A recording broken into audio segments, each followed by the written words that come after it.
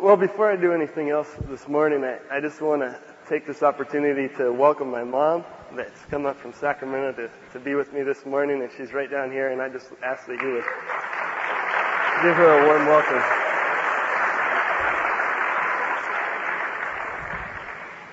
And then I'd also like to thank the Bible faculty for giving me the opportunity to speak before you guys today. The title of my message this morning, as I was searching through, I decided I'd call it The Greatest Lesson That God Ever Taught Me. And the text that I'm going to be in this morning is in 2 Corinthians 12, 7 through 10.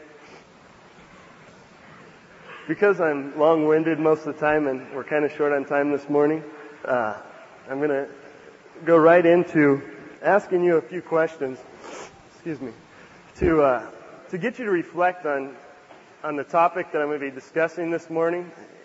As you are turning there, you're probably realizing that I'm going to be talking about Paul's thorn in the flesh. And in order to get you to look at your own lives and apply that to your life, I wanted to ask you a couple questions this morning. And the first one is to ask you, what are your weaknesses and the things in your life which cause you to be withdrawn or held back?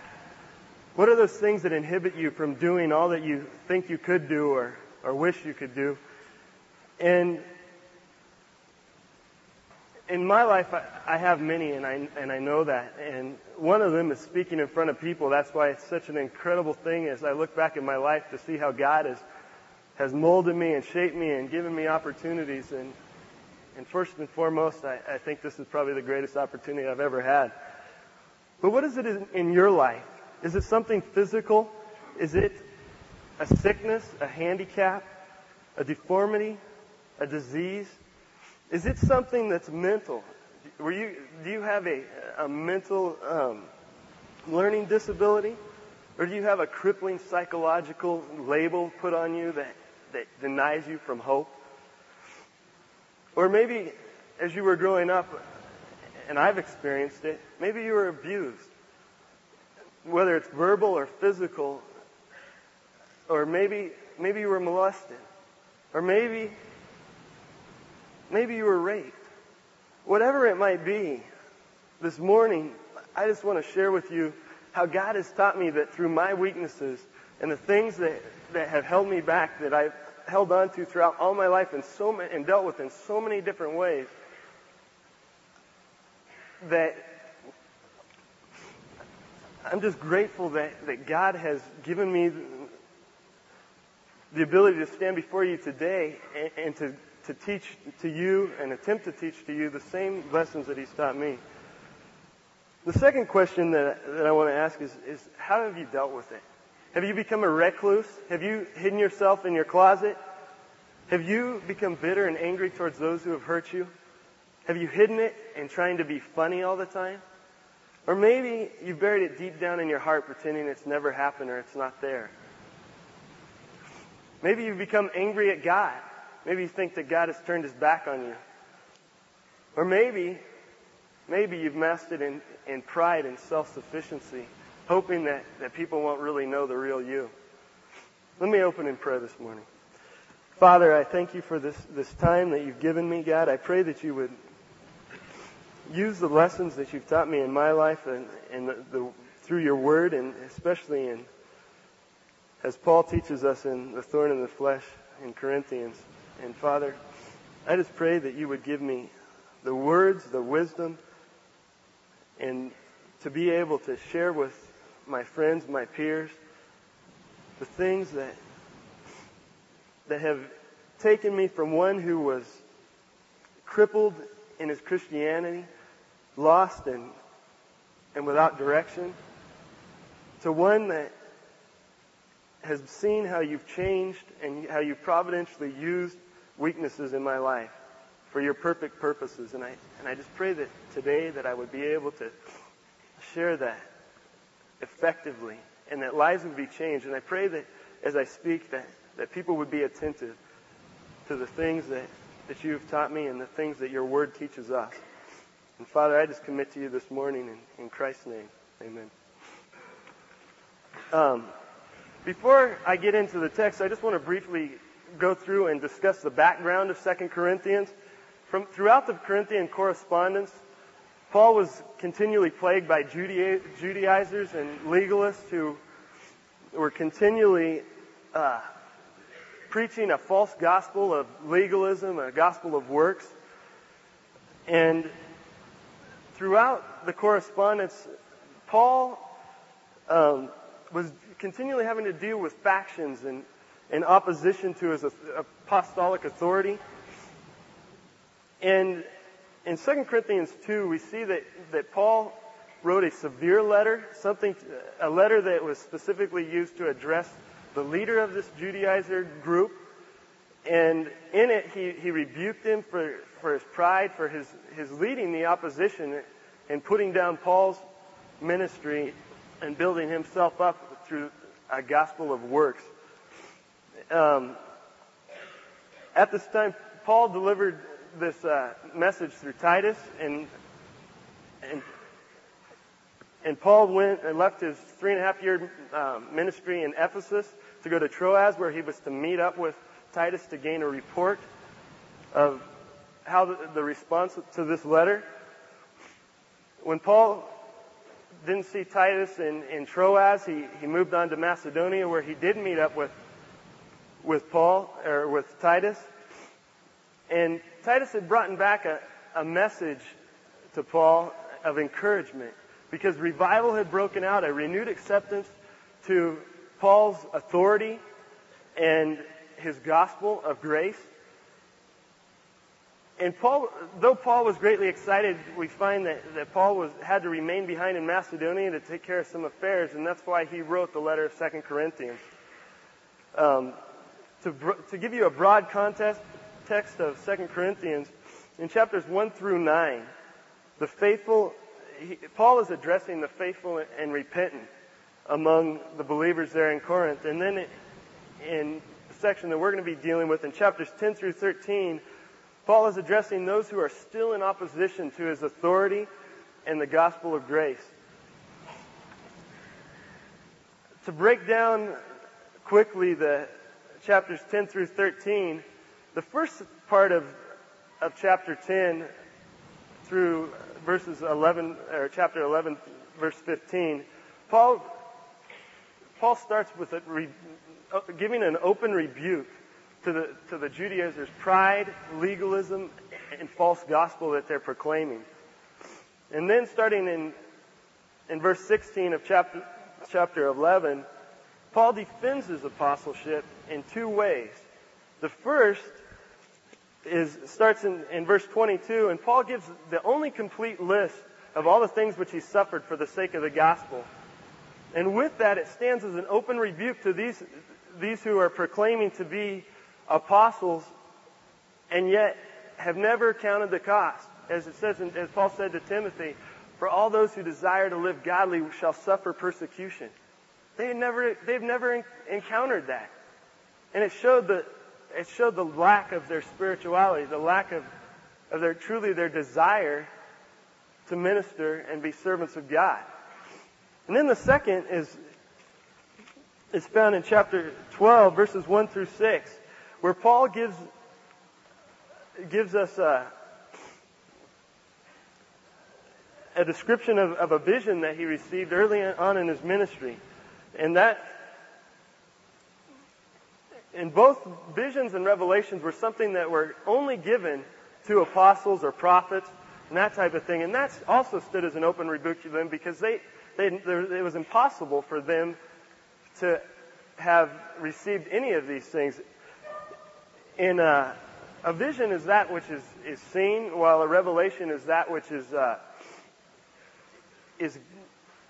been given by direct revelation of God. And in Galatians chapter 1, verse 12, or 11 and 12,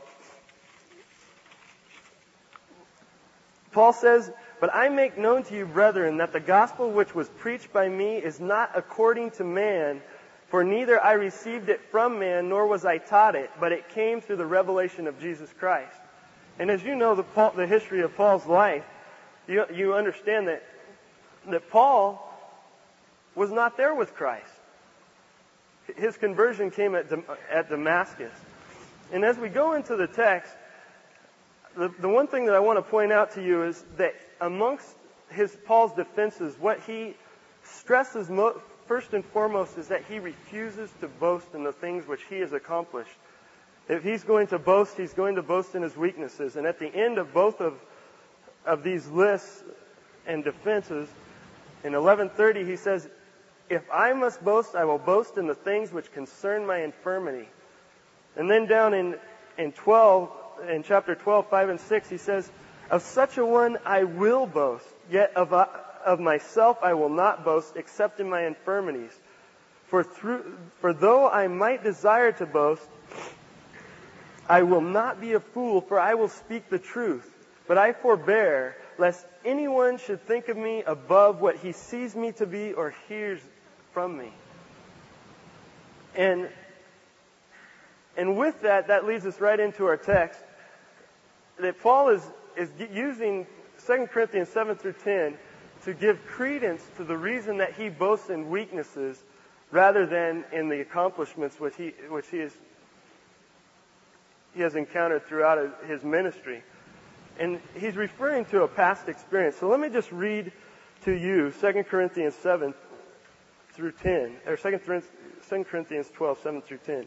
It says, "And lest I should be exalted above measure by the abundance of the revelations, a thorn in the flesh was given to me, a messenger of Satan to buffet me, lest I be exalted above measure. Concerning this thing, I pleaded with the Lord 3 times that it might depart from me.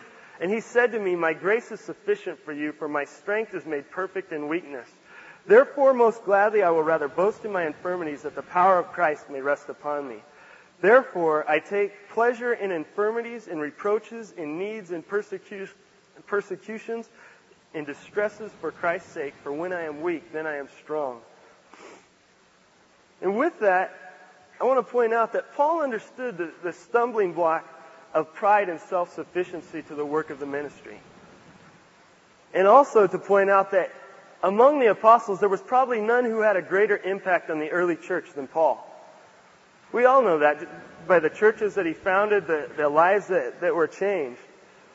But yet Paul still, in the midst of terrible attacks, still refused to boast in the accomplishments that he had carried out in his work in ministry. That's not where his boast was. And the reason why is that I believe Paul understood that pride was the most deadly and deceptive of all sins. We see in Isaiah 14, it was the sin that caused Lucifer to be cast down. Then in Adam and Eve, we see that it was the root sin that caused them to be cast out of the garden. In Psalms 10, verse 4, it says, "The wicked in his proud countenance does not seek God. God is in none of his thoughts." And then further in Psalm 29:3, "A man's pride will bring him low, but the humble in spirit shall retain honor." One of the great Puritan preachers, Henry Smith, said this, "When the devil cannot keep us from a good work, then he laboreth by all means to make us proud of it." Then another Puritan, Stephen Charnock, he said this, "Men are more unwilling to part with their righteousness than with their sins." And as I think about that, I really have to admit that that's true in my life. I'm more willing to confess my sin than I am to lay aside my own self-righteousness. And a perfect example of this is found in Luke 18. If you've heard the parable of the Pharisee who goes to prayer along with this tax collector friend, in verses 10 through 14, Jesus says, 2 men went up to a temple to pray, one a Pharisee and the other a tax collector. The Pharisee stood and prayed thus with himself, God, I thank you that I am not like other men, extortioners, unjust, adulterers, or even as this tax collector. I fast twice a week. I give tithes of all that I possess. And the tax collector, standing afar off, would not so much as raise his eyes to heaven, but beat his breast, saying, God, be merciful to me, a sinner. I tell you, this man went down to his house justified rather than the other. For everyone who exalts himself will be abased, and he who humbles himself will be exalted. And Paul, I think, understood that. Not only did Paul travel with Luke quite a bit throughout his ministry, but Paul was a Pharisee. He knew what it was like to be bundled up in his pride and self-sufficiency and his works righteousness that he used to set him apart from others. But in this, you can see that God has an affinity for pride and self-sufficiency.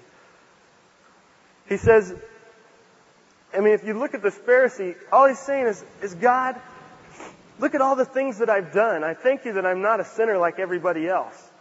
Well, he was wrong. He is a sinner just like everybody else. And he probably had no concept of what the gospel of grace really was.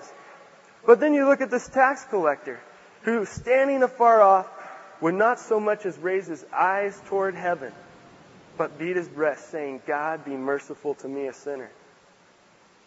That's what God wants from us. That's the attitude that He's crying out to us and calling to us through every time that we deal with weakness and trials come and suffering. God is crying out for us to realize this fact.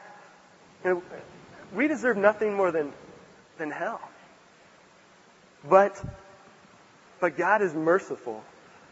And that's what He wants us to cry out to Him as the God who is merciful, thanking Him for the things that He's done in our life, whether good or bad. And this takes me to my second point today, which I've just labeled pain. And Paul understood that, and so did God, that maximum effectiveness in ministry comes only when we are devoid of our own foolish pride. And therefore, Paul was given a thorn. It says in 2 Corinthians, back in the text that we're in, unless I should be exalted above measure by the abundance of the revelations, a thorn in the flesh was given to me, a messenger of Satan to buffet me. And this thorn in the flesh refers to a sharp stake that has been embedded in the flesh that brings pain, suffering, or weakness. A messenger of Satan could either be a physical or a spiritual messenger to inflict pain or suffering upon Paul. There's many assumptions as made to what these things are, but this morning I'm really not going to touch on that. What I want to point out is that I believe that the obscure identity of this thorn and this messenger serve to further emphasize Paul's purposes in writing. And that purpose is so that he will not be exalted above measure. It's mentioned twice on both sides of the thorn in verse 7. And Paul understood that God sovereignly uses trials and weaknesses throughout the Bible to fulfill His providential purposes among His children. And there's 5 things that I briefly listed that God uses, ways that God uses pain, weakness, suffering. And just to briefly list those, one is to mold us into Christ's image. We see this in Romans 8:29 and also James 1:2-4. The second is to discipline His children in Hebrews 12:5-11, and also Psalm 119:67-68. The third one is to bring glory to Himself. We see this in the man that was born blind, described in John 9:1-3, and also throughout the entire book of Job. And then the fourth purpose, for the good of His sovereign plan. In Romans 8:28, we see this, and also in Genesis 50:20. But the point that God uses in this passage, the point that He's making in regard to pain and suffering, is that it's in order to reduce pride. And though Paul was keenly aware of this fact, he still pleaded with the Lord that it might depart 3 times. In verse 8, Paul says, concerning this thing I pleaded with the Lord 3 times that it might depart from me. Paul understood God's sovereignty. He knew that if God had given him this thorn, then God could also take it away. Therefore, he pleaded with the Lord 3 times, and yet in silence 3 times he was denied. Do you think that maybe God didn't hear him? By no means. You see, God's will may not always be to take away our thorn or to change our conditions. God might not always answer our prayers according to our desires, but He will always answer our prayers according to what is best for us. And we can see that in Romans 8, verses 26 through 29. My friends, in prayer we shouldn't seek to put God's mind in line with ours, but our mind in line with God's purposes. And a key to praying to God in the midst of our weaknesses, a key to the understanding of how we ought to pray, is that we need to have a deep understanding of God's sovereignty in all of life's affairs. Nothing happens outside of God's plan, will, and purpose for us. And with that takes me to the 4th point this morning, and that's after Paul had pleaded the 3rd time, God finally gave him an answer. He gave him the purpose for which that thorn was there. And that's the main emphasis that I want to point out to you this morning. That purpose I have called power. And it's listed in 12:9. And the Lord said to me, my grace is sufficient for you, for my strength is made perfect in weakness. There's 2 parts to this that I want to point out. And we as believers, we must understand that God's grace not only saves us, but it is also that which instills within us the desire, ability, and strength to carry out God's will despite our inadequacies and weaknesses. You can see that in Moses' life, in Joshua's life. Philippians 4:13 says, I can do all things through Christ who strengthens me. Also, Hebrews 4:16 says that, let us therefore come boldly unto the throne of grace that we may obtain mercy and find grace to help in time of need. And the second point that God is making to Paul in this is he says, not only does my grace cover over your weaknesses, my strength comes to perfection in your weaknesses. And in Paul's weakness, he is continually reminded of his dependence upon God's power and strength. Notice in the second part of verse 9 how Paul's attitude changes. He says, therefore, most gladly, I will rather boast in my infirmities that the power of Christ may rest upon me. Not only has Paul learned that it is better to boast in his weaknesses, he goes further to say that Paul's attitude towards his thorn changes from one of pleading for removal to one of praise and thanksgiving. Paul begins boasting in his weaknesses, realizing that they enable the power of Christ to rest upon him. And therefore, he goes even further in verse 10, as we read, Paul says, therefore I take pleasure in infirmities, in reproaches, in needs, in persecutions, in distresses for Christ's sake, for when I am weak, then I am strong. And with this, Paul learned that it is better, not only did he learn that it was better to boast in weakness, he goes further to say that he takes pleasure in all those things that show him how weak he really is. He lists 5. Infirmities, which can either be bodily or spiritual. Bodily meaning weakness, frailty, or poor health. Or spiritual, which would mean a lack of courage or strength to carry out the tasks that God has set before him. Reproaches, to be shamed, disgraced, discredited, or blamed. Needs, distressfully lacking what is needed. In persecutions, to be oppressed cruelly so as to injure or distress. In distresses, that which causes sorrow, pain, or suffering. And to be honest with you, these aren't the things that are at the top of my pleasure list. And I don't think that Paul here is saying I'm a masochist, that I enjoy pain. The point is not the means by which the pain comes, but in the result of what the pain does. And And Paul understood that reliance upon his own strength caused him to forsake God's strength in his weakness,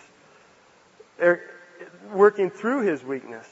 Therefore, he took pleasure in those things which made him weak, realizing that they ultimately made him more effective, which is exactly what he says in the last part of verse 10, when he says, "For when I am weak, then I am strong." To summarize what I believe Paul is teaching us in this passage, I would say that God sovereignly orchestrates weaknesses into our lives in order that we will depend upon Him rather than ourselves for physical and spiritual strength. And I think that's key. And just to maybe conclude this morning, I've kind of gone through pretty fast just because I know that I tend to get off track and I don't have that much time. But to conclude this morning, I want to contrast the Judaizer's character to the character of Paul.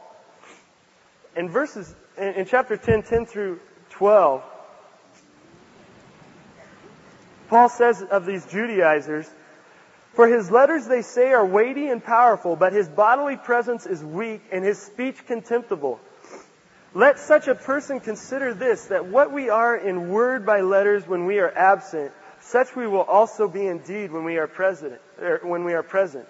For we dare not class ourselves or compare ourselves with those who commend themselves, but they, measuring themselves by themselves and comparing themselves amongst themselves, are not wise."